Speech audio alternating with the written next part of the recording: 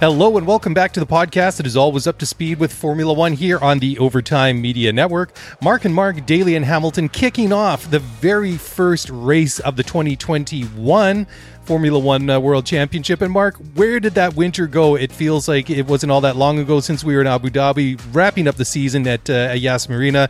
And here we are just only a couple of months later. And it's weird. I was thinking today that we've technically already lost a race, what with the rescheduling of the Australian Grand Prix to later into the year.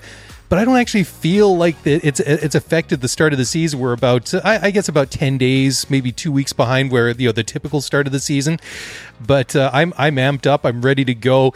By the time everybody's downloaded and listened to the show or started to, we'll have FP1 in the bag. About 7 hours away as we sit down to record this on Thursday night, March 25th.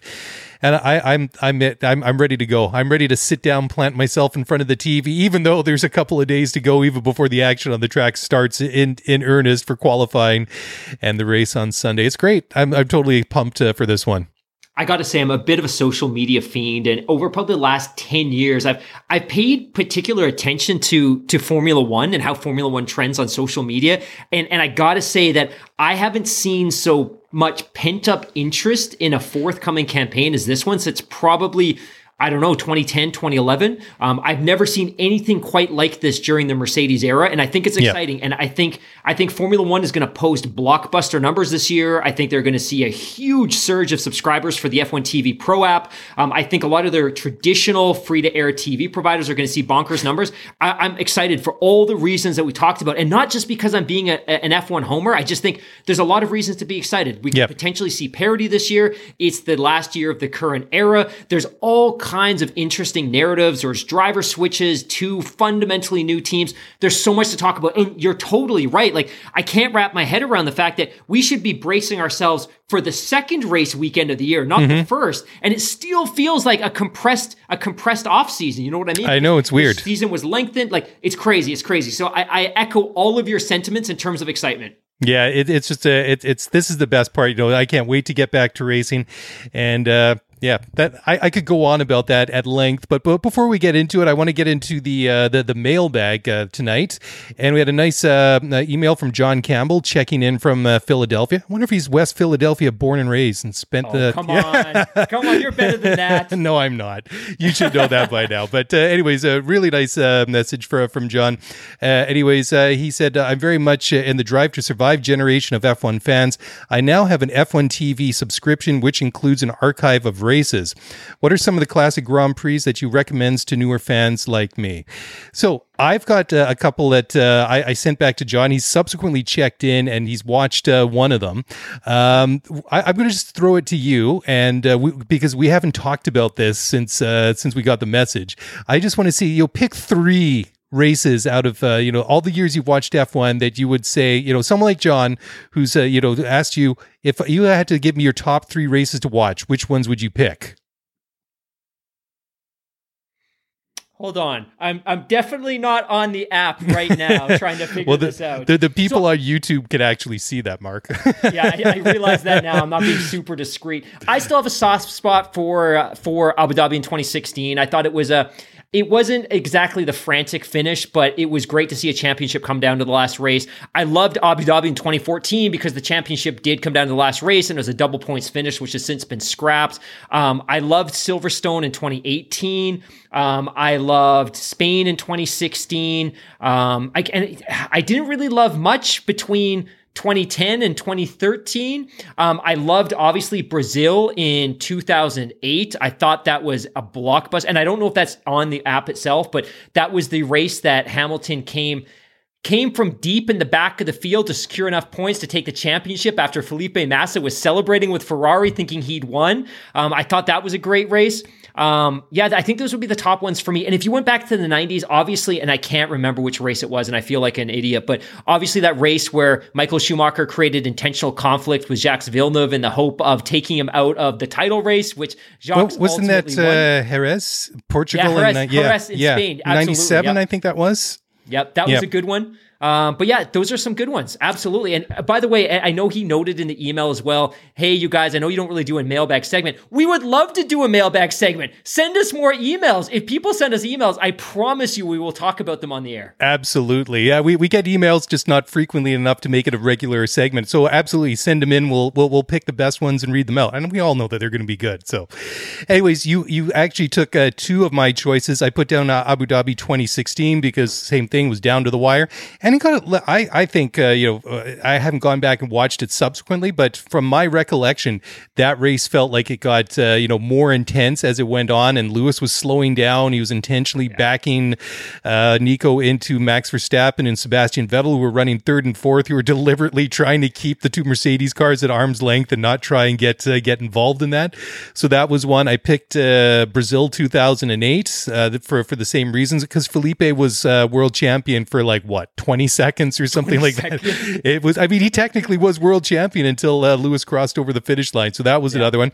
And then I picked three races from the 90s. Oh, sorry, actually two from the 90s, one from the 80s, going all the way back to when I first got into it when I was a kid. I picked Belgium 98 because that was that famous wet race at Spa when half of the field basically disintegrated on that first corner turning into La Source. That was also the same one where Michael Schumacher ripped off the right-hand side of his car when he plowed into David Coulthard, who was touring around, after his car was having mechanical problems. I picked Britain 92 because that was the dominant year of Nigel Mansell's World Championship and the Williams FW15B. Still one of the most amazing Formula One cars ever built, with that had a lot of the technologies, or they pioneered it. It had ABS, traction control, the active suspension, which subsequently got banned. A lot of these really set the groundwork for that one. And then Japan 1998, which was another title decider. And you think that it was bad between Rosberg and Hamilton. Senna and Prost did that originally, and they did it way more intense and bitter and nasty.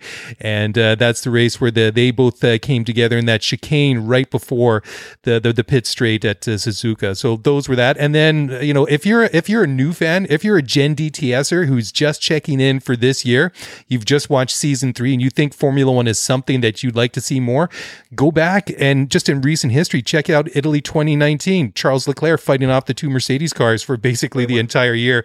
And that really shows us some of the excitement and the passion, especially from the Tifosi, from the Italian, the Ferrari fans. I think that's a real good one to go check out if you're brand new to the sport. So total self-promotion. If you do watch the 2016 Abu Dhabi race, I feature throughout. Look for me. I am immediately adjacent the starting two slots on the grid in the grandstand, wearing a yellow Mercedes hat and a black Mercedes t-shirt, wearing a Canada flag as a cape. And you can also see me. You can also see me throughout the podium celebration. So actually, I might send some screenshots. Just total self-promotion. Self-promotion. I will say though that stupidly, my wife and I were so eager to get on the track to watch the podium celebration. We left the grandstand before Rosberg had actually crossed the finish line and won the Grand Prix. So we actually missed the moment he crossed the finish line to win the race and started doing donuts. We missed all of that. We're standing behind the fence waiting to get onto the track. So again, total hindsight's 2020. But yeah, I'll post a screenshot on the Twitter just so you can see. Those are some great call outs. I was just going to say, pictures where it didn't happen, but obviously you have no scruples and you're going to do it anyway. So, all right, well, let's get into the show. What we're going to do is we've each picked a couple of storylines that we're really interested in that we're going to follow throughout the year. Later in the show, we're going to talk about just go over some of the highlights, some of the previous Grand Prix that we've seen at Sakhir. I mean, it actually doesn't feel like so long since the last one, and it wasn't really, because we had that back-to-back race weekends there just at the latter end of last year, where we had Bahrain proper, the Grosjean race, and then also the Bahrain outer circuit, which I thought was awesome. When you look at the track map and you see the circuit layout and you see how that outer ring goes at Bahrain, I thought it was really cool. I mean, they were lapping in 55, 56 seconds or something like that, but it was certainly very cool. And it's great to get back. I mean, I guess for the bubble's sake, it works pretty good. good for the pandemic measures and everything. Keep them all in Bahrain, keep them all on the, at the track, hopefully.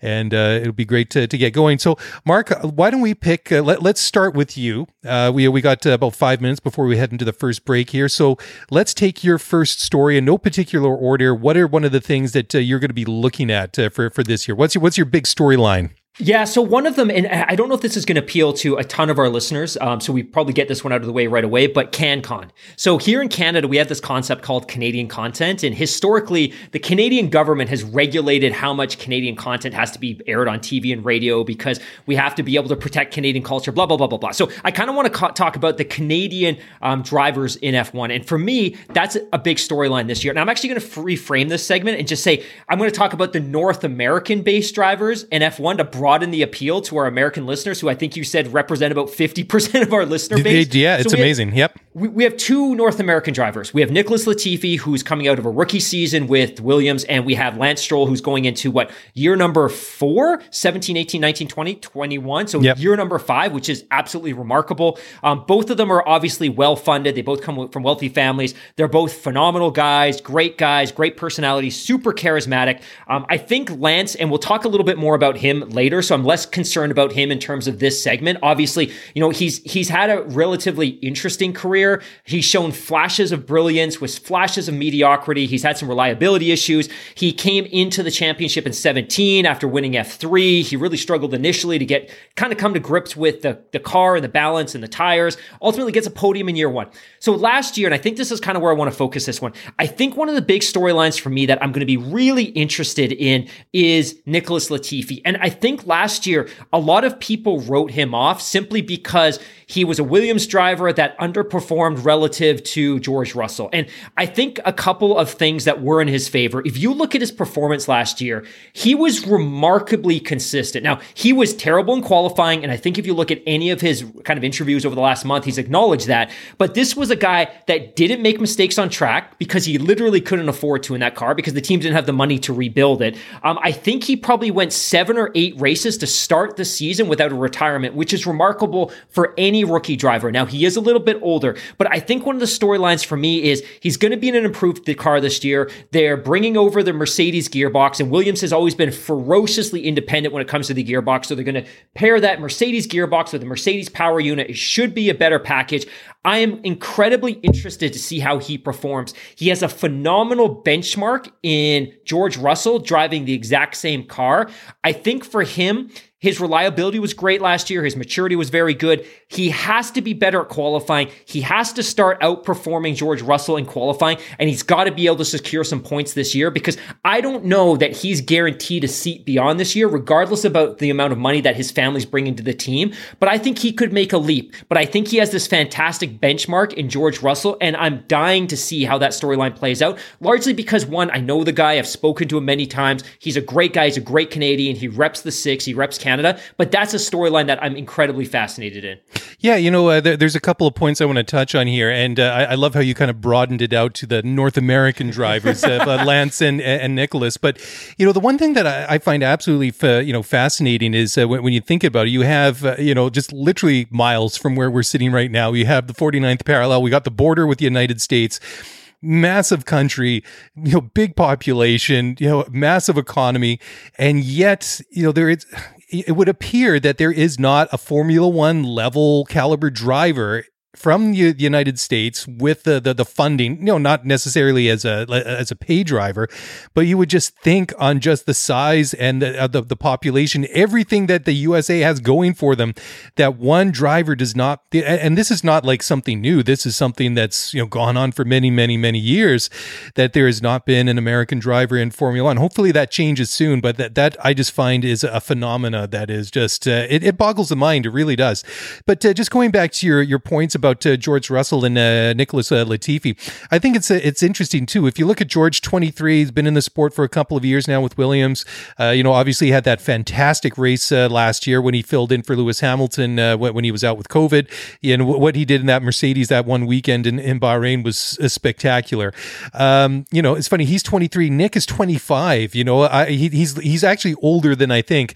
And I totally agree with you. I think this could potentially be a make or break a year for him because, I mean, he struggled in his rookie season. Now he's a sophomore. He should know better. I mean, obviously the car wasn't great. I mean, there's a steep learning curve in 2020, and just obviously not made any easier just with all the difficulties of having to, compete in a pandemic environment and all that. So that's difficult. And Lance too. I mean, we've talked quite a bit about Lance. I mean, we have done for years for obvious reason. I mean, like you say, he's going into season 5, but also, it is interesting because, I mean, theoretically, we're expecting and hoping that we're going to see Aston Martin make a leap forward this year. I mean, whether or not that translates into reality or not, but it really is interesting to see. I mean, he's had some sniffs at success. I mean, there's definitely been something showing there. I mean, out of the two, I mean, Lance looks, he's much further ahead in terms of his development as a driver, his racecraft and everything compared to Nicholas Latifi, which you would expect from a guy that's already been in the sports, the sport for several years. And of course, he's got, a big, I wouldn't say ego, but a big person beside him in the garage, and 4-time world champion Sebastian Vettel. We know that Lance is soaking up everything he possibly can from Seb at the moment in terms of learning how to be a better race driver. And just some of the quotes that Lance has been making over the past couple of weeks has been interesting, just watching Sebastian operate within the team, the feedback he's been giving, from testing just about the car and things like that. So Lance is definitely going to benefit from that. And I think certainly that, once we get a couple more races under our belt here too, I think that influence of having, a multiple world champion as your teammate, regardless if the team is competitive or they're struggling a little bit, I think Lance is going to definitely learn. I hope based on what we saw in 2020 with Racing Point, that they can carry that momentum forward under this new guise as Aston Martin. And we'll just have to wait and see. But two very, very interesting situations. And I'll just talk about it. But one of the things that I wanted to talk about was just the changing demographics. I mean, you have the grid is basically split. Well, there's 7 drivers over 30 and 13 drivers under 30. So that was one of the ones I wanted to talk about. And I just noticed what the time is at. So before we launch into the next one, we're going to take a very quick break here on the Overtime Media Network, and we will come back and kick it off. I want to talk about the big 3 teams and what their chances of success will be. And we'll do that in just a moment. So don't go away. We'll be right back. Passion, drive, and patience. The formula for winning championships is also what keeps your ride or die alive. eBay Motors has everything you need to maintain your vehicle and level it up to peak performance. Superchargers, roof racks, exhaust kits, LED headlights, and more. Whether you're into speed, power, or style, eBay Motors has you covered. With over 122 million parts for your number one ride or die, you'll always find exactly what you're looking for. And with eBay Guaranteed Fit, your part is guaranteed to fit your ride every time or your money back. Because with eBay Motors, you're burning rubber, not cash. With all the parts you need at the prices you want, it's easy to make your car the MVP and bring home huge wins. Keep your ride or die alive at ebaymotors.com. Eligible items only. Exclusions apply. All right. Well, welcome back, everybody. And thank you all for listening. For all of you checking out the show on YouTube, exciting times. We've got the first race of the season coming up just literally in a matter of hours now as free practice gets underway at Sakhir for the Bahrain Grand Prix. Been going since 2004. It doesn't seem like that long, but again, it does. Anyways, I hinted at it just before the break, Mark, and there's a lot of things. We could probably break it down into a detailed analysis of all 3 of the top 3 teams, but I'm really interested to see where these teams are going because, I mean, for the past several years, it was obviously Mercedes, then Ferrari, and then Red Bull was kind of close, but not quite close enough. And then we've kind of seen that dynamic change. Obviously, Ferrari dropped off the pace in 2019. Last year, they were nowhere to be seen. Red Bull, but before that, they were closing the gap and actually gotten in front of them even before this whole engine controversy in 2019. That was already changing that dynamic. And now just to kind of shake it up even more, Red Bull has added Sergio Perez, so they get a very strong driver lineup, with Max and with Sergio going into this year. It appears they're throwing everything at it. The Honda Power Unit that this last year that they're going to be officially in F1 before they get rebranded and taken over and become wholly a Red Bull engine, which is exciting. But then just the other wrinkle. I mean, there's so many twists and turns to this story. Is the apparent really sluggish start to the season that Mercedes had by really underperforming and having some pretty major issues with the W12 that we saw in winter testing just a couple of weeks ago. And it's that's the big question. I mean, you see Mercedes struggling. Ferrari says that the straight line speed that was such a big issue in their Achilles heel last year is no longer an issue. And then you have Red Bull saying that this is the best preseason that they've ever had. They topped the time charts in Bahrain for the winter test, and that's really fascinating because let's face it, Mercedes, one of the key reasons that they've won so many titles is that they, right from the very first race of the year, they've come out running, and in many years they've just built up this massive bank of points over the first number of races that they are just a dot so far down the road before you even get to the European part of the season. By the time you get to races like Baku, by the time you get to races like Barcelona, they've built up such a gap, a lead in the championships. It's almost insurmountable. Yeah, I completely agree. I think one of the big takeaways that I had from winter testing this year is, and I think I said this last week, but I don't put a ton of stock into long form speed. I don't put a ton of stock into their sector times. Like for me, winter testing is more just about reliability and pace and consistency and the number of laps the drivers get in the cars. That said, Red Bull put in some terrific times, but they also showed a tremendous amount of reliability. Sergio Perez was supremely comfortable in a car that he's never driven in a meaningful way before. There was a lot of stuff that was going really well for Red Bull. And despite the fact that this year's Mercedes incarnation is very much last year's car, they looked very uncomfortable. That they weren't setting, and I shouldn't say they weren't setting great times, they were setting good times. But ultimately, Hamilton spun twice. The back end seemed really, really inconsistent. Like there's a lot of reasons to suggest that maybe at least the beginning of the season will be different than what we've seen in the past. Because you're right, like in the past, you could rely on Mercedes to bank a ton of points in the first quarter of the season and the championship to be done. And then for me, emotionally, like how do I stay motivated to keep watching through the back half of the season? I'm hoping that maybe the beginning of the season especially is different, because if Mercedes is on the back heel, maybe there's some tension introduced and it drives some additional interest, and maybe that's a good thing. And I would also love to see Hamilton, and we saw this in 2016, I get it, but I would also love to see him chasing a championship leader as well, rather than just setting the pace and comfortably leading the championship. I love all those points. And I think, and we talked about this 2 weeks ago especially, which was Ferrari looked good. They don't look great, but it looks like they've got a significant amount of that performance back that they artificially lost last year. And that could make them a contender, because as bad as they were last year, Leclerc still had a couple of podiums. Like the car wasn't fundamentally broken, and they contest that they fixed the drag issue, and they contest that they've made up that power delta. So I think this is a great talking point, and it's going to be very, very fascinating to watch. Well, especially like if we go into the first couple of races of the year, let's just say, for example, Max Verstappen wins in Bahrain. He wins at Imola in a couple of weeks from now. And then you're in this situation that which would be unprecedented. Mercedes 0 for 2 going into the season, and then having to fight back. And I mean, no disrespect to Lewis. I mean, he is one of the greatest racing drivers ever in Formula One.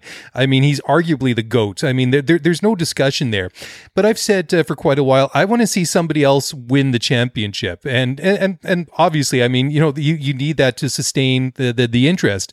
However, like you say, it would be great to see him embroiled in a bit more of a title fight, rather than really racing off and basically not having to worry about too many people or even one other person pushing him. And I mean, if it comes down to a really well contested championship, he wins, I'm totally cool with that. I'm totally I'm always for the best driver to win, but that's one thing I keep playing over my head, that maybe they don't get the the results going into the first couple of races, how that would fundamentally change the look of the season that we've been so familiar with since 2014, and this absolute dominance by Mercedes during that time. And there was one other thing I was thinking about too was, of course, the one thing, just going back to your point about how their times were good but not great. How many times have they've just come out and say we're chasing perfection? Good is not good enough. If it's not great, it's not what we're aiming for. And that's what I find is really interesting about the issues that we saw with the car. And I mean, I don't have any doubt that they will be able to go back, figure out what the problem was, patch it, repair it, improve it, and ultimately become better, because, this is a development on the W11, which was so successful last year. And they said, this is the best car we've built, period, ever, as in all time. And I'm like, okay, well, this is very, very strange, because I mean, there is very limited development that they've done on this car since last season. So that's why I found it so amazing that they did have their issues during the testing. And if we might be sitting here on Sunday night recapping the race and singing a completely different tune, because Lewis goes out and smokes everybody, and he's 15 seconds down the road by the time the checkered flag is waved. Yes. And I think the other piece too is, and we've talked about this so much the last couple of weeks, the other thing that would be really interesting about this narrative is that if Mercedes is on the back heel, the amount of drama that is going to explode into the media about Hamilton's contract situation and Bottas's contract situation, I think that's going to happen no matter how Hamilton performs. But if they're on the back heel right away, that's a storyline that's just going to drum and drum and drum all season. And I don't care what Hamilton and I don't care what Mercedes say, that will become a distraction, because if that's the first question they get every single time and they're under the gun constantly and they're perhaps not leading the championship, I just think that could potentially become a major. And I don't necessarily want it to be a storyline. I want the storyline to be the championship and a really competitive kind of last quarter of the season. But I think ultimately we know how F1 works and we know how the media works and we know how social media works. And sometimes things like a contract story attract more attention than maybe the championship itself. And that's been true the last 7 years because we really haven't had any competitive championships. But I would suspect that regardless of the outcome, but especially if they're not as competitive as they were last year, that story will permeate the season right from day one. Yeah, absolutely. It might be a story that they don't want to have to deal with, but it might be something that they're going to have to put up with, and it's just going to be there. And I totally agree that if they struggle or if they have issues, that it's just going to that the intensity of that story is just going to increase over the season. But going back to Red Bull now, and I think that just sort of building on that statement that Helmut Marko made a couple of weeks ago, that this was, or was it Horner? I can't remember. One of them, anyways, said this was the best preseason that they've ever had, and I mean. The way that the things are stacked for them right now, I mean, they're going into the season in a great position. They have a very good driver lineup, the best lineup that they've had in their team since 2018, since it was Max and Danny Ricciardo. Obviously, it's been up and down. It's been in flux in between, and we've seen that revolving door in that second seat with Pierre Gasly and then Alex Albon, and now you get Sergio Perez coming in, and that's going to be an interesting story too, because I mean, he's only on a 1-year deal, so I mean, he's really going to be making his case to keep that seat going into 2022, because let's not forget, I mean, Sergio, he's one of the older drivers on the grid, but he's only 31. I mean, he still potentially has quite a number of years in raceable years in Formula One in front of him. So, I mean, he's going to be going out to do everything. And I think his stock really rose a lot last year after he won that race in Bahrain. I think really, it was really well earned. I mean, that was one of those races that, has the potential to say, years from now that I remember that race. That's where he got punted off the track on the first lap of the race, ended up at the back of the pack and went on to win that one. It's definitely one of those races that will stand out in years to come. But yeah, I mean, they're setting up really, really nice. And the Honda engine has really proven to be, I wouldn't say a revelation, but it certainly has proven to be a very good engine over the past couple of years compared to where they were in 2015 or so, those first couple of years with McLaren, which were Well, we don't need to sugarcoat it. I mean, it was a complete disaster, and it was a big gamble that Red Bull took. But I mean, they kind of had that in between year, the sort of try before you buy, when they put that engine into the back, and it was all that sort of bizarre thing, that whole scenario, what with Carlos Sainz going from Toro Rosso to Renault, and the whole loan thing there, and then somehow they get these Honda engines in the back of the Toro Rossos, and then they had this unique situation where they have the Honda engines in their basically their B team, and they've got the Renault power in their own team, which they've known for years and years and years because they had so much success with them prior to the turbo hybrid era, with the normally aspirated engines, when they won a number of championships, and they were able to basically compare the data head up, and then ultimately they went with Honda.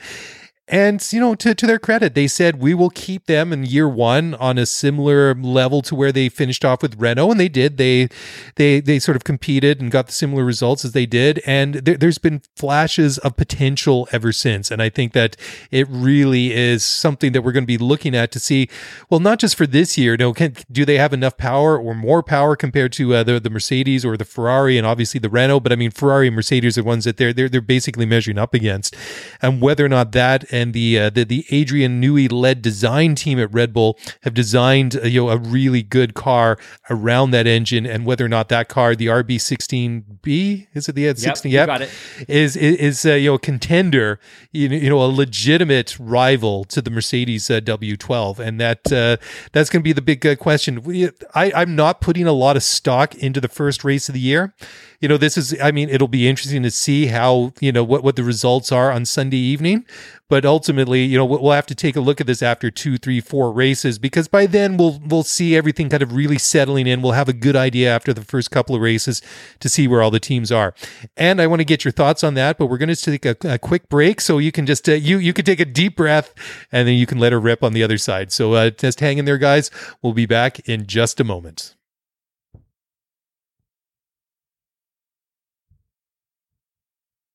All right, well, welcome back to the show, and Mark, that was pretty evil of me to pull the mic away from when we were all locked and loaded and ready to spew. But knowing you've just let it like percolate and bubble beneath the surface. So I'll throw it back to you. I know I kind of threw out quite a number of little things, a number of topics there in the last segment. So take it away. I'd love to hear your thoughts. Yeah, so I think I've got one piece to add to that before we kind of speak to my number 2 topic, which actually ties in perfectly with everything we've just been talking about. The other remarkable thing about Toro Rosso, now AlphaTauri, being a B team to Red Bull, is you can do some pretty cool stuff there. You can bring in drivers, you can develop drivers in a B team while getting reps at the Formula One level, or like you said, you can test out a power unit. And I think people forget that in 2016, Toro Rosso was running Ferrari power units. They went Renault, Ferrari with no factory support, running 1-year-old engines, and then they went back to Renault before they moved on to Honda. So you can do some cool things there without compromising the performance of your top team. So that's pretty cool. So I think building on everything that we just talked about, I think one of the biggest storylines for me, and I almost shed a tear during winter testing, like you see those AlphaTauri cars and you see the Red Bull cars and you see the big, bold Honda font on that rear wing, front and back. And I shed a tear that this team could potentially, I shouldn't say team, this engine producer could potentially leave the sport, not necessarily at the pinnacle, but in a great place. And I think if you've heard from the Honda engineers, they are incredibly ecstatic about the power unit that they're bringing to the championship this year. They talked about the fact that they've got a better center of gravity. The engine's going to sit lower in the chassis. It's a more compact design. It's a lighter design. The thermal efficiency's improved. They're ecstatic about what they were able to do last year coming into this season. So they're ecstatic. I love having Honda in the championship. I think it is a huge detriment to Formula One to lose a manufacturer like this. I think it's a borderline, I shouldn't say a miracle, but I think it's very, very fortunate that Red Bull was able to negotiate a contract to buy the power unit IP. So we're still going to have this, if not Honda, at least we have this power unit producer within the sport. I think that's a good thing, because my biggest fear about F1 always is that it sheds its status as a prototype manufacturer and it goes to a spec racing series where every team buys the same chassis and every team has the same off-the-shelf parts and every team has one or two different power units. For me, that's a huge turnoff, and it's one of the reasons I can't get excited about I was going to say Champ Car, but IndyCar. It's one of the reasons I can't get excited about that series, and I always worry that that's the potential future of Formula One, and we are going to see some steps next year towards that as we see more unified parts and things like that. But I think one of the things that I'm going to be watching most closely this year is what does Honda's last official year in the sport look like? And you know what? They've come and gone before. I don't think they're coming back. For all the reasons we've talked about in the past, I think F1's less attractive to a general production manufacturer than it's ever been. I don't think they're coming back, but I want to see them have supreme success this year. Yeah. And I would love to see them in the mix for the championship. And I want to be clear as well, and I think I've quoted this on the air before, Honda's board was very, very divided about leaving F1. It really just came down to the chairman kind of putting in the deciding vote, but the board was split even about whether to leave or whether to stay. But I think it's really, really sad. I shed a tear during winter testing. Yeah. And for Honda's sake, simply because I think it's good for the sport in Japan. And the other thing too is we've got a Japanese driver in the sport now too. Like, I think it's sad, but that's going to be a big storyline for me is what does Honda's last year in Formula One look like? Yeah, hopefully they can go out on top. I mean, they've done some wonderful things in the sport over the years. But I mean, since the 80s and the 90s when they saw quite a bit in success, I mean, going into the 2000s, I mean, their record has been a little bit. I don't want to say they were lacking commitment, but I mean, it's sort of been hot and cold the way that they've gone into the sport. Now they've decided more to concentrate on their road fleet of cars. And I mean, which is understandable. I mean, Formula One is a massive financial commitment at any level, right? And, that just to your point about, the IP being taken over by Red Bull. I mean, the amount of sort of like back end stuff that has been done and the business like that has been, sorted out over the past year really astounds me. We had a new Concord agreement, the cost salary, the fact that they were able to, like Red Bull was able to take over the Honda IP with, I know there were some concerns, they wanted this engine freeze and some of the teams initially weren't too warm toward it. But I mean, some of the things that they've managed to do in the past 12 months in the middle of a pandemic is absolutely astounding. And they still managed to pull off a 17 race season. But yeah, absolutely. Really looking forward to see what they can do in their final year. So I don't know if that went into what you wanted to talk about, or what was that good. That's good. That was your story. So I'm up with my. That my wasn't good enough. No, I'm not saying it wasn't good enough. I wasn't sure. I kind of lost where the segue from one to the other was. So I didn't want to. Yeah, I was going to take my next one and have you glaring at me or sending me messages here while I'm talking and say, "Hey, you jerk!" I wasn't done talking yet. So, anyways, all good. We can move on. We can move on. Keep it moving. So my next one here, and I kind of hinted at it in the very first segment, is how are the old dogs going to fare this year in Formula One? So I mentioned it in like I said in the first segment, but there are 7 drivers now that are currently over the age of 30. Now in modern professional sports and Formula One, that doesn't really mean as much as maybe in the old days, considering how supremely fit these guys are. But there's some interesting names in there. So you got Lewis, who's 36. You got Sebastian Vettel, 33. Sergio Perez and Danny Ricciardo, 31. Kimi Räikkönen, 41. Alonso, 39. And Valtteri Bottas, I can't remember what he's at. He's 31 or 32 as well, if I remember correctly. So, the first name that really jumps out of there is, for me, is Fernando Alonso. I mean, he left the sport a couple of years ago, tried out his hands in some different types of racing. He's been successful at, he's won Le Mans a couple of times with Toyota. He's had a couple of cracks at Indy, which, hasn't worked out for him yet. I mean, he's got 2 jewels in the Triple Crown. All he needs to do is win at the Brickyard to do what, has only been accomplished by Graham Hill back in the 1960s.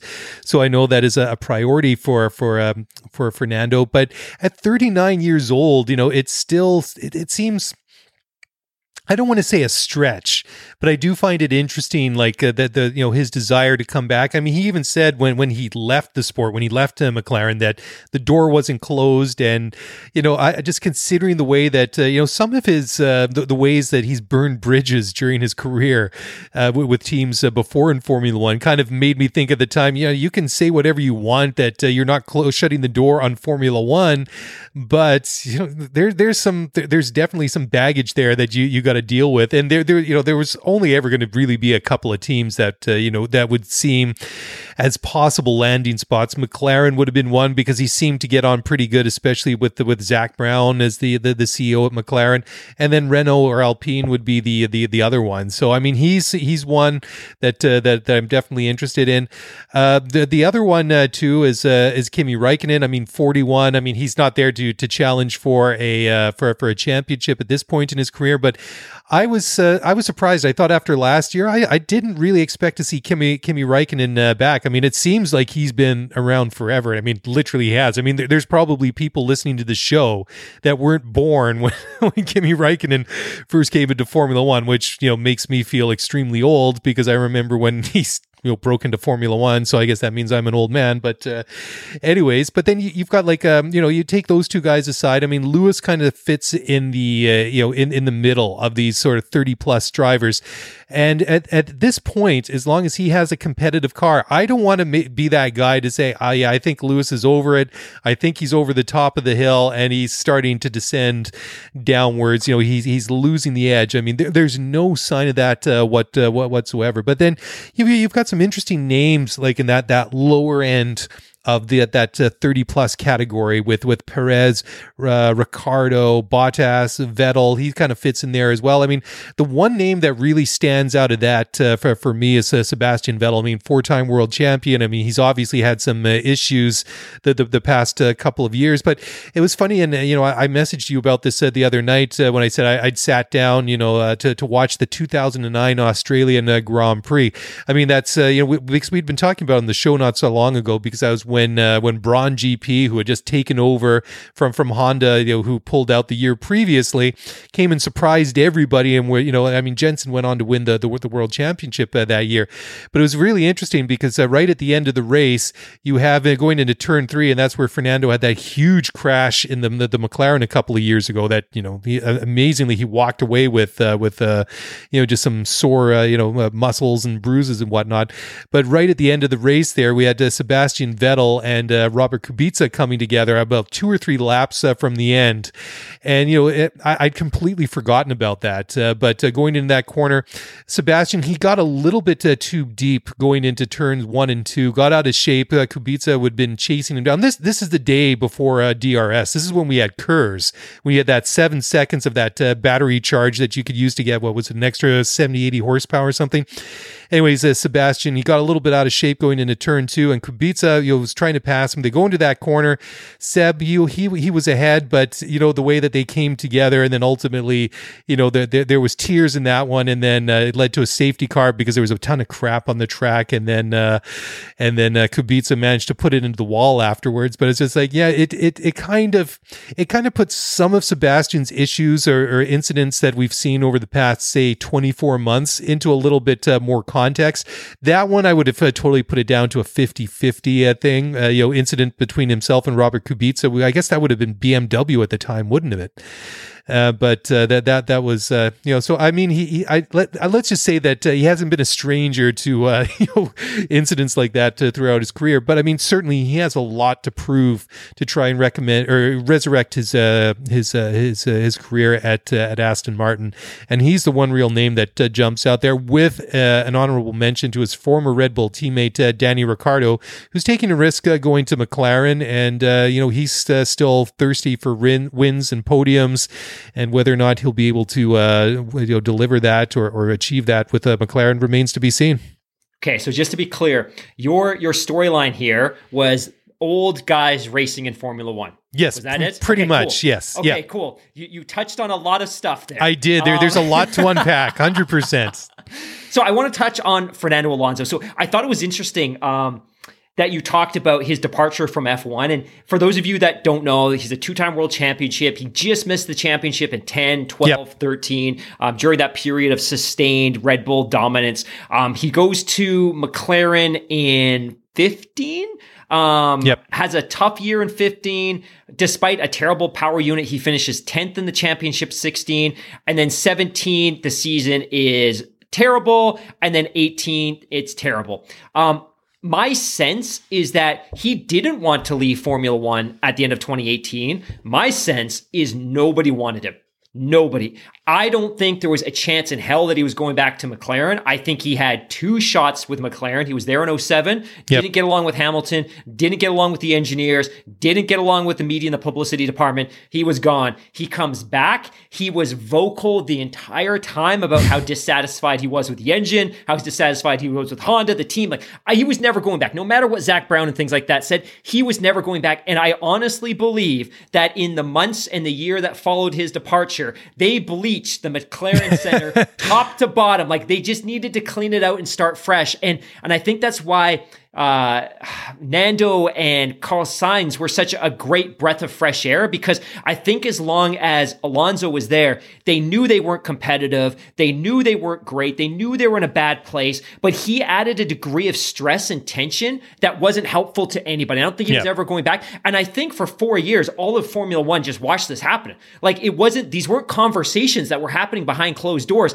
They were conversations that were having during the race being broadcast on the air because he was saying this stuff over the radio. You know what I mean? So I think he's very, very lucky. Sorry, pardon me. I didn't mean to rudely jump in, but just to your point, what was in Russia, what was in 2017, and on the formation lap when the engine died, and the engineer says, "I want to try you this, and this," and he says, "No, why don't you come out and try it or do it? I'm done." And basically rolled into the pits before. Yeah, you can understand why a guy would be upset, but I thought that's not really the way to to do it, because that somebody's sitting there at mission control. There's no F-bombs in this. This is going on air, And I think the only reason he got this second shot with Alpine is, one, Alpine wanted a marketable star. He's got history with the team. He's got history with the Enstone factory. There's a lot of personnel on that team that were there, believe it or not, when he won the championship, when they were Renault before they, So there's some history and some lineage there. So I think that's why his shot is there.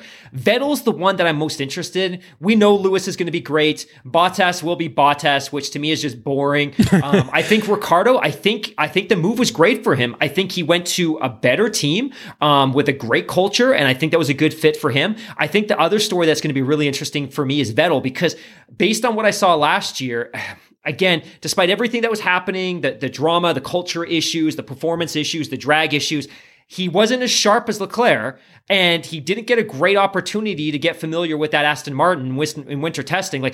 That's the other kind of senior driver that I'm most curious about, and also the one that I'm least confident in, just because of what we've seen over the last 2 years. And I want to be proven wrong. And that's kind of the segue, ideally, into my next story, if we're ready to go there. But that's the one that I want to be proven wrong on the most. Yeah, I just want to finish it up before we take another break here. And to that point about Sebastian Vettel, is that we've all changed jobs at some point in our lives.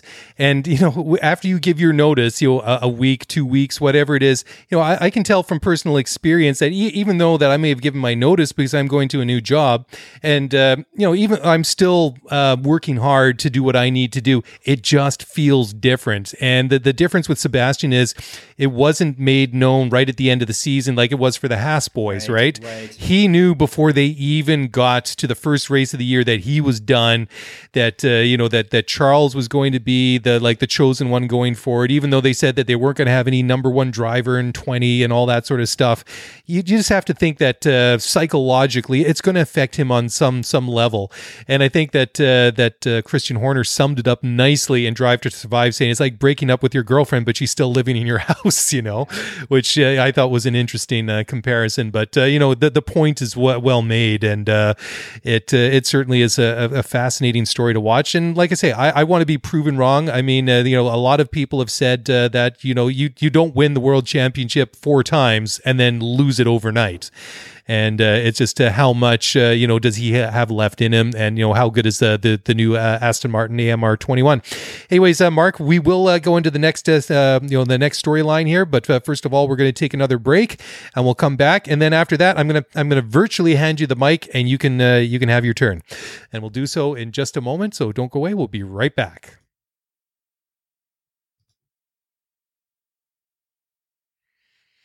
Okay, welcome back to the show. We're breaking down some of the big storylines we're looking at going into this season.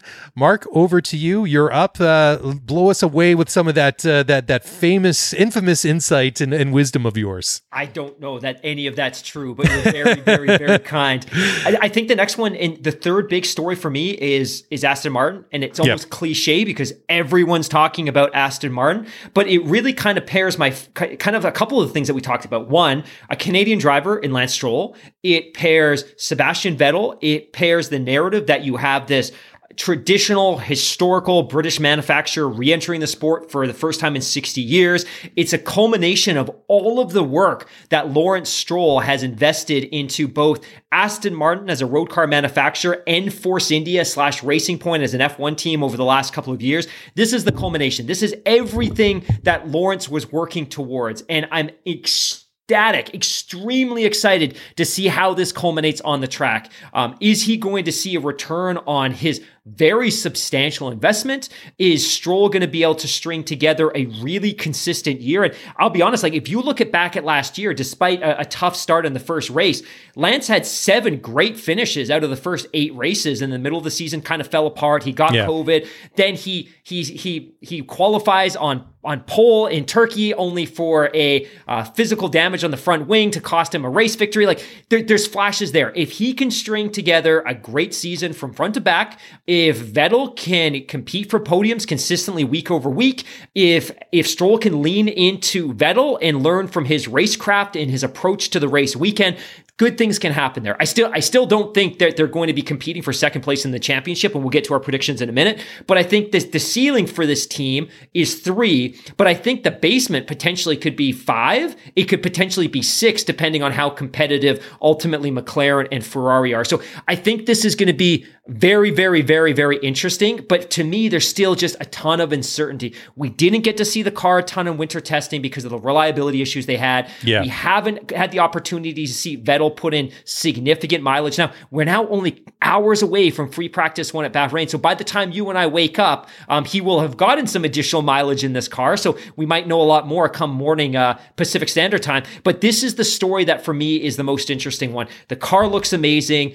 They managed to secure a ton of sponsorships. They've got a championship driver. They've got a young, very talented driver. They've got an owner that is pouring every imaginable resource into the team.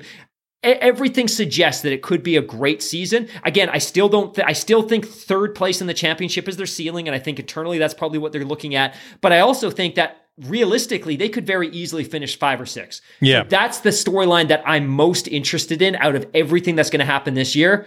Over to you. Well, yeah, I mean, you make a couple of really good points there. And I can't remember who made this quote during the winter testing, but they said, there's no midfield or no, it's just a grid now. It's just because you had this real sort of gap between the top couple of teams and then, Williams all the way at the back. But I mean, there's such parity already between teams like Racing Point / Aston Martin, McLaren, Renault, all those teams that we saw, show moments of brilliance at times last year. I mean, we saw Ricciardo get a couple of podiums. We know what McLaren did. I mean, Renault, as frustrating as they were, I mean, it was, they showed something. They showed something was going there. I mean, like you said before, they've all been fighting for the scraps that were left by Ferrari because they were nowhere last year. And there was some real flashes from Racing Point that something very special could happen. I mean, I know that you and I are total homers, and of course, we're always going to cheer for the home guys, the home team, right? But could you imagine if we're sitting here at the end of the year and we see Lance in a top 5 finish in the Drivers' Championship, I mean, we'll be losing our minds. I mean, it might actually become too annoying for all the listeners that that aren't fans of Lance Stroll. But still, I mean, I think that the potential is really there. But I mean, like you say, we saw the issues that they had with reliability during winter testing, and that's going to be the one thing that could potentially be a make or break thing. I mean, they did last year design a very, very good car to the point that was detailed very nicely in Drive to Survive Season 3.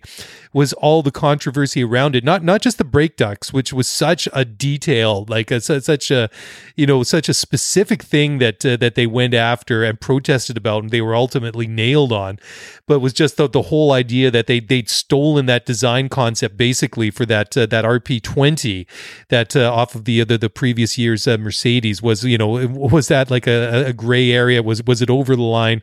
But regardless, I mean, it was deemed to be a legal car, and I mean, Otmar Szafnauer even said in last year's version, or sorry, no, it wasn't in Drive to Survive from last year, from season 2. I'm sorry, it was a quote that I'd seen him give. Either was in the media or was an article, but basically he said that before they got the RP20 working well, they'd actually regressed to where they were with the 2019 car, just because they decided to go with like the same concept, the same aero concept that the Mercedes had used with the W19, or sorry, the W10 in 2019, and it just wasn't an easy thing to figure out, and it kind of took me back to the whole thing of like the Tupolev Tu-144 and the Concorde, the Concordski. If you've ever wanted an interesting documentary, go look that one up. It was basically back in the 60s when the French and the British designed the Concorde, and the Russians basically tried to clone and make their own, and Concorde was world famous, and the Concordski famously crashed at the Paris Air Show, and it was a disaster. So and I mean, they looked very, very similar. So I mean, just because you copy something doesn't necessarily mean it's going to work. And I mean, with like the Concorde, I mean, like the shape of the wing and the aerodynamics was so advanced, and it was just something that the Russians just couldn't match at the time. So I mean, you take that parallel and kind of bring that forward 30 or 40 years to the Racing Point, the whole pink Mercedes scandal. And it was interesting too, just how much that really pissed them off, especially Lawrence Stroll, how angry that whole, comparison to the pink Mercedes really made him. But, it is fascinating to see where these teams are going to go and what potentially they could do. Anyways, Mark, I want to hit my last point here before we kind of draw a line in the sand, and then we're going to do some predictions after the last break here coming up in a couple of minutes. But my last one is it's just basically bringing forward something that we were all talking about this time last year, and it's like, what is this season ultimately going to look like? Obviously, COVID is still here. Obviously, we're all in the middle of a pandemic, and it's affected Formula One. We've seen people test positive for COVID just in the past couple of weeks. Obviously, we had the Australian Grand Prix bumped from its traditional season opener to later in the year into November. So potentially, there is things that could still change. And we saw how very good they were really able to change it up on the fly in 2020. I mean, the fact that we got a 20 race season in after the delay, after it was canceled in Australia, to the point that we actually started getting, back to racing at the beginning of July, that was a very, very long break. And I'm sure there was a lot of work that went on behind the scenes. And I know, I mean, when you look at that calendar and you look at what the pandemic situation is in some of the countries around the world, I kind of look at it sometimes and I'm just like, I don't know, is this thing really going to go off as planned, or are we going to be sitting here with some free weekends in between, trying to fill, come up with some content? Your thoughts? I totally agree. I think this is going to be, I think we look at the calendar for this year and it looks great on paper. Yeah. I'm not confident it's going, at least the first half isn't necessarily going to play out as anticipated. I think we've already seen some disruption. You make that great point about the fact that Australia was bumped. Fortunately, we're still going to see a race in Australia this year. It's just going to happen later in the season. I'm still not confident that Canada's going to happen at all. I don't think they go through the effort of assembling that track if they're not going to introduce spectators. From what I understand, it's a 60-day build to get that track ready, which means they need to start getting it ready within 2 weeks. I don't think that's going to happen. Baku is going to happen, I believe, but it will be spectatorless still. But I think as we start to get into the back half of the calendar, we'll start to see a greater degree of normalcy. And I think we're going to start to see more and more and more fans at the races. And it was funny too, because when I was watching Drive to Survive, I forgot how many spectators were in Russia last year. And maybe that was a little bit bold, but I think just the logistics of the calendar are still a little bit unpredictable. And I think things will become firmer and firmer, fingers crossed, as the season progresses.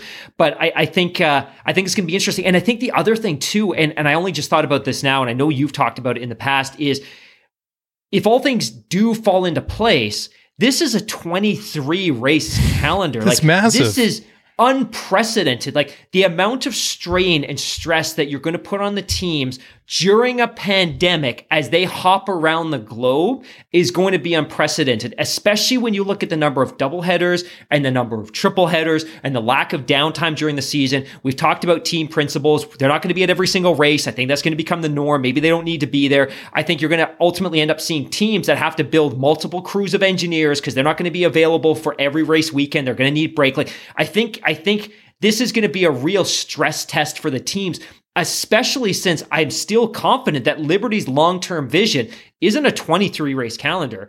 I think they want a 25 race calendar, and I think they want to be racing from the beginning of March until the middle of December. They want 2 more races in the US. I think this is just...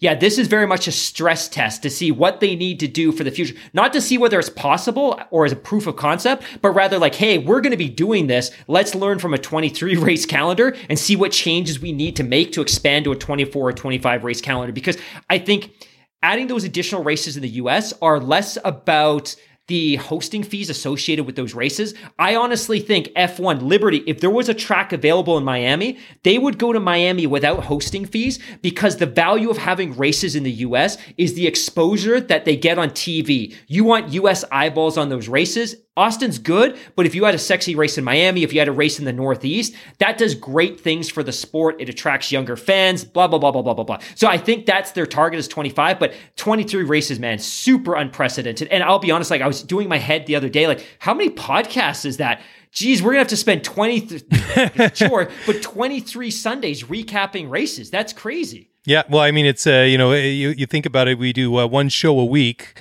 just a normal show, and you got to add another 23 shows on top of it. I mean, it's no wonder. I was looking at it, the other podcast that I did, we got up to 280-something episodes up until the end of last year, and we're already on episode 234. I mean, if we're doing, 80 episodes a year, I mean, that's going to blow the other show out of the water, pretty quick. But, like it's a chore, right? I mean, the time flies by when you're having fun. But, I was the one thing that kind of went through my mind when you were just, breaking that all down was I just see somewhere, Chase Carey sitting there sort of saying, guys, if we can pull off 23 races in a pandemic, 25 under normal circumstances is going to be a lot easier, relatively speaking, of course. But it's a monster. It's a mammoth undertaking to do it in the framework of a pandemic. And it will be interesting too, because I can see that Baku happening because that's not a race that, gets a lot of spectators anyways. I think it's under 10,000 just because there's not a lot of spots to put grandstands around there. It's very much like Monaco, even though it's, the track is a lot larger. I mean, it is an urban center. There's lots of, offices and apartments and shops and everything you would find in the downtown core of a city.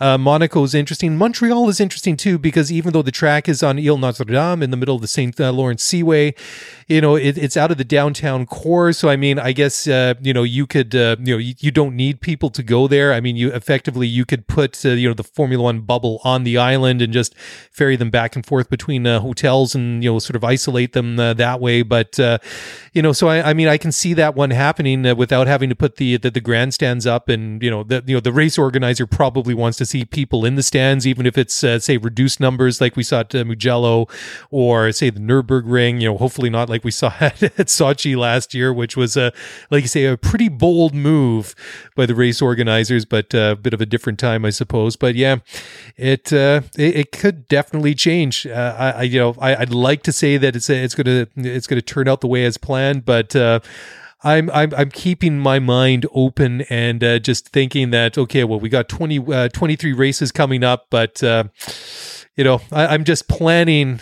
that there might be some free weekends at some point during the season. Let's just put it that way. Anyways, guys. Excuse me, let's just take one more final break here on the Overtime Media Network. And then we're going to come back and we're going to change up our season preview a little bit different because we're going to do our predictions, but we're going to do it mano a mano, teammate versus teammate. Who's going to do better? And then ultimately we're going to, I guess, we'll go there and do the rather, I guess, normal thing and make our predictions who's going to win the championship. And we'll do so in just a moment. So don't go away. We'll be right back.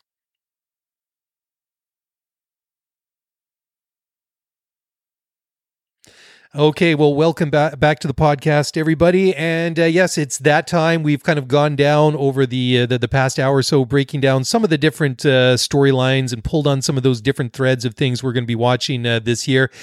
But let's do a preview now. Let's go down team by team and who we think is going to who's going to come out on top in each of the respective teams. Mark, do you want to take that one away? Yeah, I'm going to start with Haas. Okay. And I only start with Haas because they're the team that I'm least interested in and generally despise. But I think Mick Schumacher, and I'm not even going to speak to the other driver, but I think Mick Schumacher, just because of goodwill and good wishes and because of his lineage, I think he's going to be the better performing driver. He won't score any points. He won't get out of Q1, but I think he will definitely outperform his teammate. What about you? Yeah, I think so. I think that Mick has the pedigree. I mean, a lot of the feedback that I've heard already coming from Haas is just that there's a lot of his old man in him, and just the way he carries himself, and just also the some of the talent, like you said. So I think that he will come out on top of those two drivers. I think I'm going to be really optimistic. I'm going to go out on a branch here. I'm going to say that Mick scores a point this year. I'm predicting. I'm going to predict one top 10 finish. I'm just sort of feeling it, for him. And I mean, that team's due a little bit of luck. I mean, they've had some very, very difficult times. I mean, it was detailed quite a bit, especially that episode of DTS Season 3, when we saw Gunther Steiner in the middle of a pandemic going out and trying to get sponsors on board. So, there is a lot going on there. Hopefully they have the funding to, put together a competitive season. But I like Mick Schumacher. I like him as a driver. I like him more as a person. And I'm feeling it. I'm going to say one top 10 finish for him. Who's up next? Where do we go from Haas? Williams? For me, Williams. Yeah. And I think this is a slightly more involved conversation. I think we have every reason to think that George Russell will outperform Nicholas Latifi. I just hope that the delta shrinks. So last year, George Russell outqualified Nicholas Latifi 16-0. Latifi ultimately did outperform him in 5 races, but that was largely because of reliability issues with George Russell's car. George Russell massively outperformed him from a qualifying perspective. Yeah. That 16-0 is not totally indicative of what it actually looks like. George Russell pulled that Williams into Q3 once. He pulled it into Q2 9 times. I don't know that Latifi got into Q2, I think, once last year. So I think Russell shows the benchmark of what that car is capable of. They got to start splitting the difference in qualifying. I think George Russell will definitely be a better performer. I think they're both going to score some points this year, maybe 1 or 2 for Latifi, maybe 10 or 15 ultimately for George Russell. But I think there's every reason to think that George Russell is going to outperform Nicholas Latifi this year. Yeah, I don't think there's a big question on that. I mean, just based on what you said, I mean, the fact that he was able to take that car out of Q3 the number of times that he did, and then also, I mean, he was pushing to score points in that extremely uncompetitive car last year. And I think Sebastian Vettel came P10 was at the Tuscan Grand Prix, and he kind of said afterwards that he took the points, but he really felt a bit of a bugger for taking that away from George Russell, who probably deserved it. I mean, George had his issues, and I mean, he should have won that race. At Bahrain, or the Sakir, I guess the second race, but ultimately for all the issues that they had, and then the thing was the way that it all got botched up, that not only did he lose his chance to win that race, he almost lost his chance to score points. Would have been doubly cruel because he did so well. I mean, when you sort of carry all that forward, I think that George Russell has demonstrated last year just he's still a young driver, still, what was he, 23, I believe, and I mean there are signs that he could be a very, very good racing driver. I think he really raised a lot of eyebrows. What he did, filling in for Lewis Hamilton, driving Lewis's car, and I don't think there's really any doubts in the pairing who's going to be the better driver this year. Totally, and I want to add as well that, again, I'm not being a homer. I still think Latifi's a very talented driver, and I think his reliability and his racecraft last year showed it. He doesn't make flagrant mistakes. He's a smart driver on the track, but he's got to find some pace this year. He's got to find pace in qualifying because he needs to put himself into a better position come race day, and then he needs to be able to sustain that pace throughout the race weekend, and I'm confident he's going to be able to do that. And the good news is he's got a teammate that's extracting every ounce of potential out of the same car. So he's got this great benchmark, and if he can learn from Russell and they can share data and they can share information, he should be able to improve this year. And I totally think he would. I'll let you go this time, but Alfa Romeo.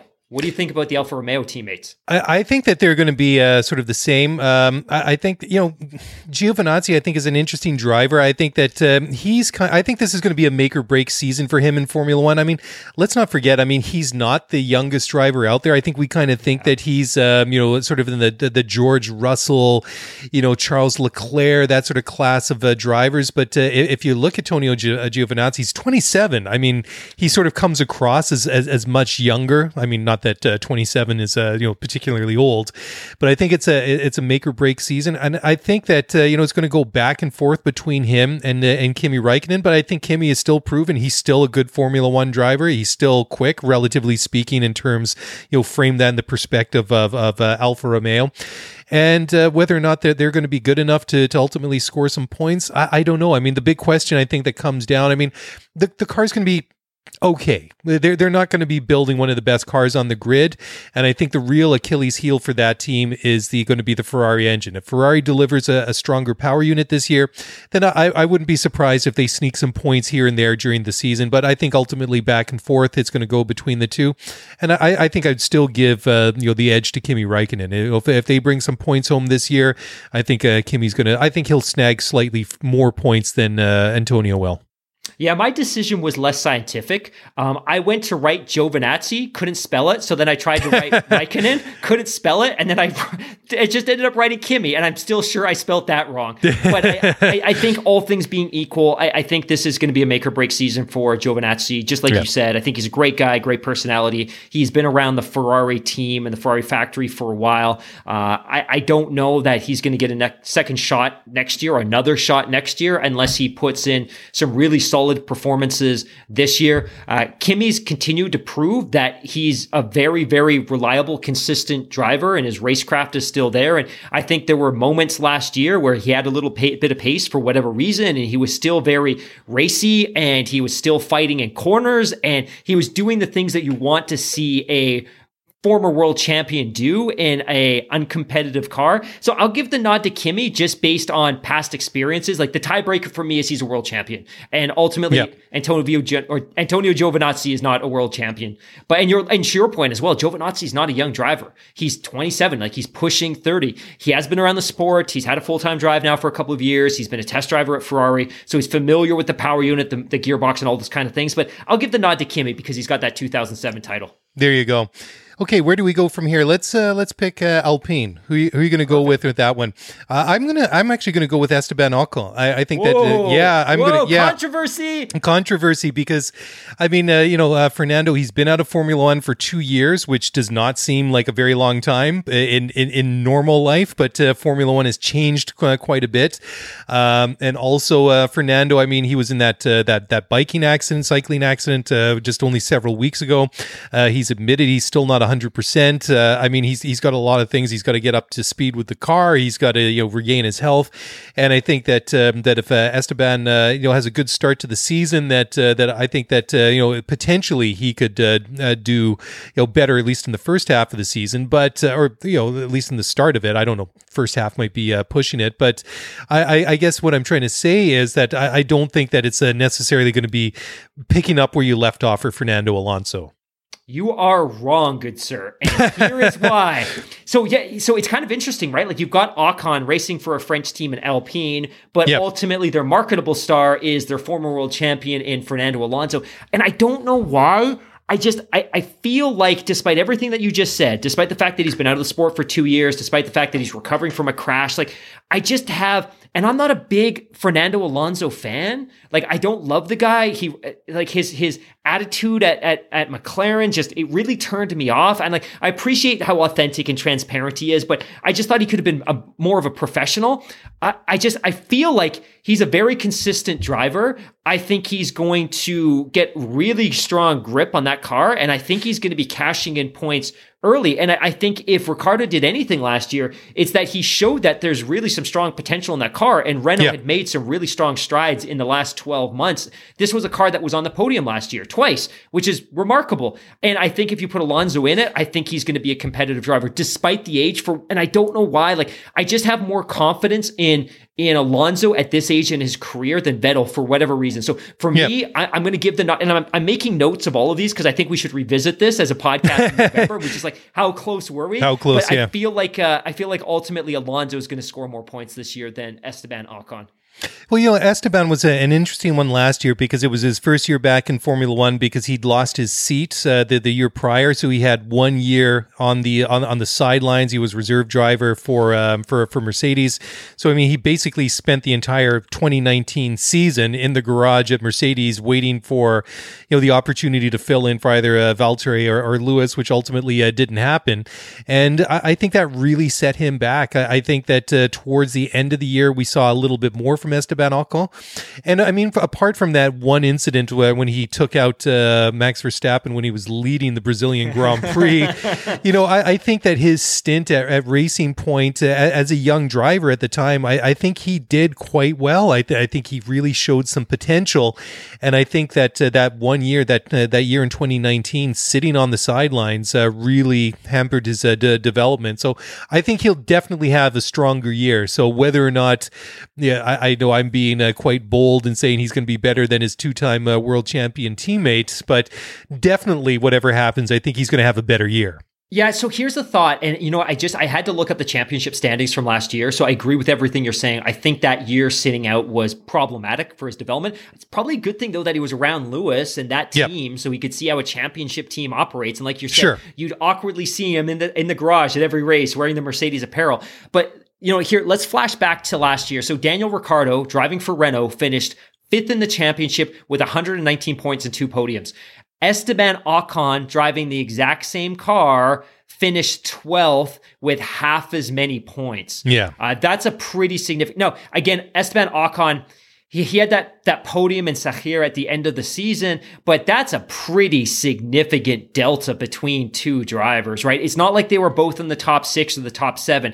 That was a tough year. Now, Ocon had some reliability issues and made some mistakes. He had 4 retirements, and I think Daniel Ricciardo only retired once all year last year, but still, that's a pretty significant delta between the two drivers. But yeah, you're right. So let's see how that wraps up.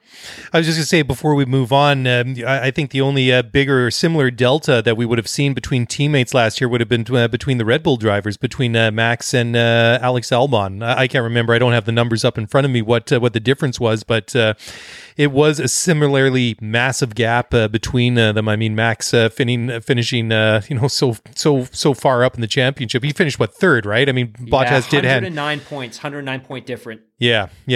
Massive, especially when you're in a team like that. Well, why don't we let's see, where do we go from here? So we've done let's talk about AlphaTauri.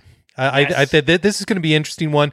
I think that as tough as it was that Pierre Gasly lost his seat with Red Bull and was demoted to Toro Rosso, which then rebranded last year as AlphaTauri, I think the move did him good. I think that Red Bull was the right opportunity at the wrong time for him. I think it just came too soon, but they just didn't have any other options. What with Ricciardo leaving in at the end of 2018, and the fact that they just did not have enough junior drivers with super license points or anybody else that they could bring into the team, that they were kind of stuck. And ultimately, I think that hurt Gasly.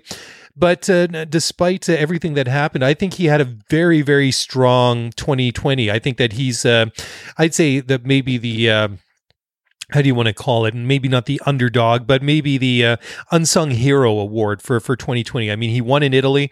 I mean, he was sort of maybe the beneficiary of some, being in the right place at the right time when it came to the safety cars and everything like that. And I mean, if that lap, if that race had gone 5 laps more, perhaps he's finishing on the second step of the podium, and it's Carlos Sainz that's, taking home the honors that day. But regardless, I think that he's done a wonderful job. And Yuki Tsunoda, I mean, Japanese driver, I mean, he did very well in winter testing, but I mean, first year in Formula One, he's still a young guy.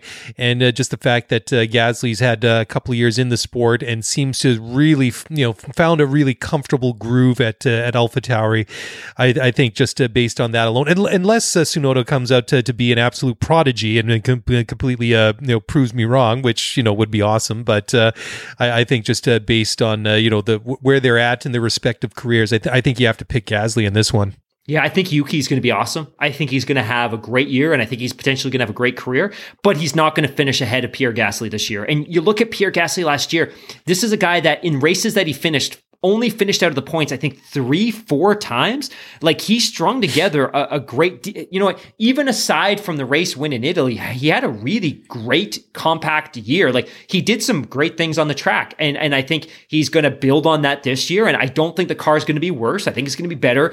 AlphaTauri and I don't want to get too excited about winter testing. AlphaTauri looked fantastic. I think he will probably finish ahead of Yuki, but I think Yuki will surprise a lot of people because he wasn't necessarily racing in European championships all the way up through his career. Mm-hmm. I think he's a little bit off the radar for the traditional mainstream Formula One press. Yeah, but I think he's going to surprise this year. But I agree. I think Gasly's going to outperform just because of the experience piece. And I think for Yuki as well, this is a pretty daunting ask, right? A 23 race calendar with Formula One G-forces, Formula One grip, all of the travel, all of the media obligations. I think it's going to be a grind for him, and I think he's going to get pretty worn out, but I think he's ultimately going to put in a pretty good campaign himself. But Gasly for sure. Yeah, absolutely. Okay, so we got basically half of the grid down. Let's go and talk about, let's go with McLaren.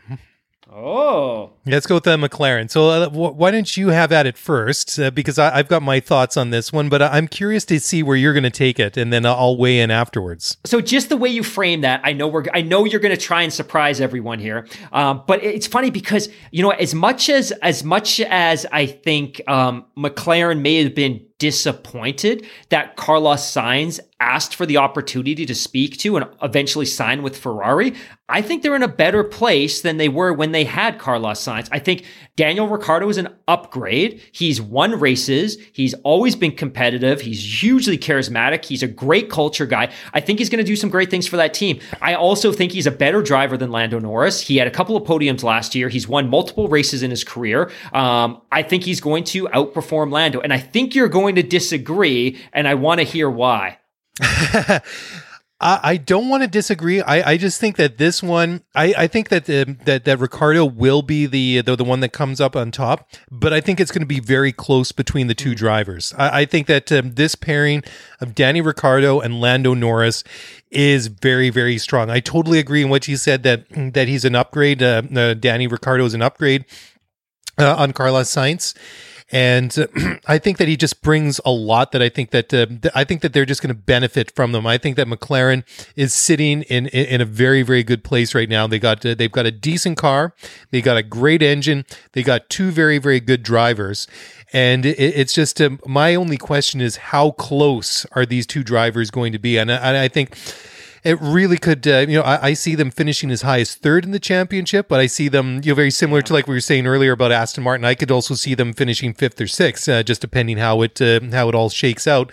But I think in terms of the two drivers, I think that they're going to be pretty close. I think Lando He's got a long career ahead of him in Formula One.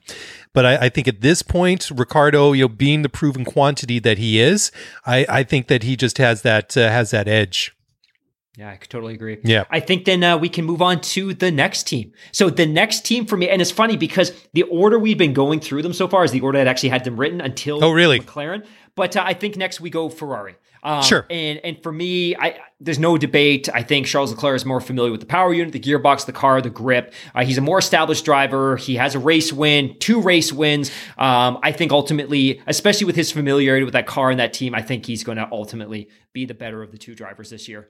Yeah, I agree. I think that that they've got a good pairing in Charles Leclerc and Carlos Sainz. Whether that's say going to be as competitive, as strong as I think that that McLaren has with their driver pairing, or as I think that perhaps Red Bull has with Verstappen and Perez. I don't think that these two are.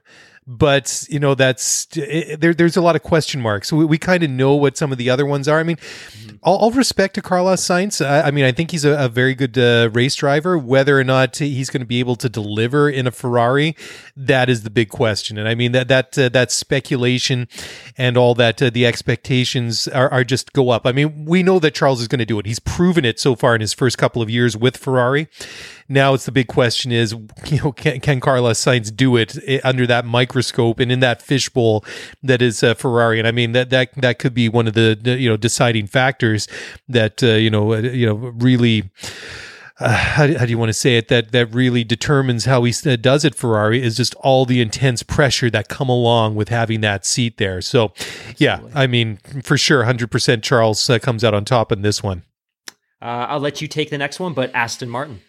Sure. This one's interesting too. I think that it really comes down to, like we were saying earlier in the show, I think that a lot of what their season is going to be based on is the reliability. And I think if they have, they've got reliability in the car, I think that, I think just based on where they're at, I think that Sebastian Vettel will be, come out on top of Lance Stroll, because I think some of the things that I heard, some of the feedback that came out of Aston Martin after testing was that they feel that he's going to be able to drive that car better than Sergio Perez did. As a racing point in the Force India, I guess from what I understand that Sergio's a little bit more of a brutish when it comes to sort of manhandling and throwing that car around the track, whereas Sebastian, he's got a little bit more finesse, a little bit more graceful driving style. And if they've got a good car and that car is reliable, I think that he'll do well. How well that is compared to everybody else, that remains to be a huge unanswered question. And I think that Lance will definitely have his moments. I think he's going to suck up a lot, absorb a lot this year, year one of this Aston Martin project. And definitely I see at times too that Lance could outperform Sebastian as well. I mean, we saw those flashes last year with Racing Point and how he was better than Perez. But I'm still going to give the edge to Vettel. I think that he's got a lot to prove, and I think if the car is good, I think he'll be able to deliver. My fear is that if I say Lance, it's because Vettel has a disappointing year. But having said that, I think Lance needs somebody to push him. And I don't think he's at the stage in his career where he's going to just flat out outperform his teammate. Maybe next year, maybe the year after. I don't think he's at that stage. But my fear is that if he does outperform Vettel this year, it just means Vettel's had a horrific year. And you know what? Lance may have been no better, but Vettel just really struggled. But I hope, and you know what? For the sake of the Formula One spirits and gods, I'm going to say Vettel because I need to see that happen. And I think if Vettel finishes well, I think Lance will ultimately finish well also. And, you just look back to last year. It was that 6 race run that really derailed Lance's season. Yes. He retires at the Tuscan Grand Prix. He retires in Russia. In Germany, he's out with COVID. Portugal, he retires. He's 13 when they go back to Italy. And then he goes to Turkey. And then and he has that mechanical failure, which costs him the championship, or not the championship, a race victory. Like, if things had gone just a little bit differently, he could have been a top 5 driver last year. And then we're not even talking about these doubts. Like, the season could have been very different for him. So I'm going to say Vettel, because I think if Vettel has a good season, I think Lance will have a good season, because he's pushing, he's learning, all that kind of stuff. But I think, I'll say Vettel as well. You've changed my mind. There we go. Okay, well, let's we got the last 2 teams now, the top 2 teams. Let's go with Red Bull. We'll save Mercedes because they deserve to go last, because they've earned that sort of spot of honor. Totally. For me, there's no question. I think that Max Verstappen is going to be the top driver in this team. The only question that I have is the delta between him and Sergio Perez. Without a doubt, Sergio is an upgrade on the drivers that they've had in that seat, and Alex Albon and Pierre Gasly over the past couple of years. The big question is now, how is he going to be able to perform? Is he going to be say a top 5 kind of driver, or is he going to be somebody that's maybe pushing for a podium on a more frequent, more regular basis? I mean, we know Max well. We know that Max will be pushing as good as he can, and I hope it's not going to be last year where you have Lewis and Valtteri Bottas out front. Excuse me, and then 4 or 5 seconds down the road, you have Max Verstappen, and then 20 seconds, after Max, you've got everybody else. I hope that's not going to be the case, but that's my only real question: is how close to Max is Sergio going to be?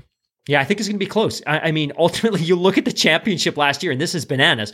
Max Verstappen finished 3rd, 9 points behind Bottas, but Max Verstappen had 5 retirements to Bottas's 1, and he only finished 9 points behind him. That's an amazing stat. It's crazy. Like, I have no reason to think that Max won't finish second this year. Sergio Perez, driving that Racing Point Force India mashup last year, finished 4th.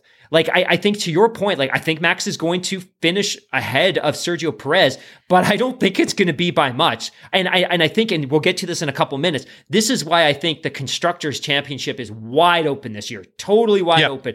But I think it'll be Max, and I think Sergio is going to be there. And the question is not, hey, how many points? It's going to be how close. They're going to be so close. So I think that kind of wraps up Red Bull. And I don't want to speak too much more about it, because it'll kind of cut into our kind of predictions, which we'll get to in a minute. But finally, we'll just kind of finalize this segment with Mercedes, and I'll let you go first, because I think that's where you got to go. Well, I mean, the question is, obviously it's going to be Lewis, and I'm just thinking, how many races into the season are they going to try and drag out the narrative this year that Bottas is a title contender? V3.0. Yeah, come on. So I mean, no respect to Valtteri Bottas, but let's keep things in perspective here. Until it's quantifiably proven that Lewis is not the Lewis that we've known all these years, then I don't see somebody driving the same car as him is going to be able to push him. So that's basically it. I don't think there's really much in that discussion at all. Yeah, I'm done. Let's move on to our predictions. Yeah, it's obviously Hamilton. For what, Mercedes, or for the championship as well? Well, both. Let's go to our predictions. Unless you want to take a break first. No, I think I've pretty much almost come to the end of almost everything that I have to say for almost the entire show here, and I'm going to say, just based on what we've seen for 2014, is I'm going to predict Mercedes are going to win both the drivers and the constructors championship this year. Excuse me. I do think it's going to be closer, and the only reason that I'm not going to throw it, say, to Red Bull to win the constructors or the drivers championship, is just that they've proven to be too strong. And until I really see sustained and consistent weakness in them, I mean, it's possible that somebody comes out and has a strong season and beats them, and I certainly hope that's the case. But I mean, just based on the body of work over the past 7 seasons now, that I'm really reluctant to bet against them, especially that they started the season strong, and they finished the season strong. I mean, Abu Dhabi was maybe a bit of an asterisk. We all suspect that they had they detuned the engines to a certain degree, just for some of the issues that they were having. But and until I'm proven otherwise, I just cannot bet against them. Yeah, I agree. I think the championship's going to look different this year. Lewis is going to win the title. I think the constructors is more wide open because my sense is that Lewis is going to finish first. I think Max is going to finish second. I think Valtteri is going to finish a relatively distant third, and then Sergio is going to finish fourth, which is why the constructors is going to be more wide open than I think we've seen it in many, many, many years. Should have been closer last year if Alex Albon had put in a better performance and Max Verstappen had not had so many retirement and mechanical issues. But I think ultimately for me, Lewis wins the title, McLaren or Mercedes wins the constructors, but just Red Bull's a very close second, followed by McLaren, followed by Aston Martin, followed by Ferrari. That said, though, I think that 3, 4, 5 slots could be any order. It could be Ferrari surprising us all third. It could be McLaren third. It could be Aston Martin third. I think that's going to be really interesting, but I think the top two are set in stone. It's going to be McLaren or Mercedes, and it's going to be Red Bull. Yeah, I totally agree. And, well, I don't really have too much to add to that. I just want to, before we go, just remind everybody that the top 5 last year at the Bahrain Grand Prix, which, wasn't very long ago, was only back, the race was only run on November 29th. I mean, literally, it's still fresh in our minds. Anyways, top 5 was Hamilton, Verstappen, Alex Albon, Lando Norris, and Carlos Sainz. Actually, let's go down top 10. Then we had Gasly, Ricciardo, Bottas finishing in 8th, way down there. I mean, this sometimes boggles my mind. Anyways, and Ocon, and then Charles Leclerc rounding out the top 10. So some of the stats that we have on this one, the race distance is 308 kilometers, 58 laps. Circuit length is 5.41 kilometers, and the lap record was set by Pedro de la Rosa way back in 2005. A lap record of 131.447. So Pirelli's kind of they're bringing their sort of middle of the range compounds. We've got the C2 hard, C3 mediums, and the C4 softs, and it's I'm looking forward to it. Let's just put it that way.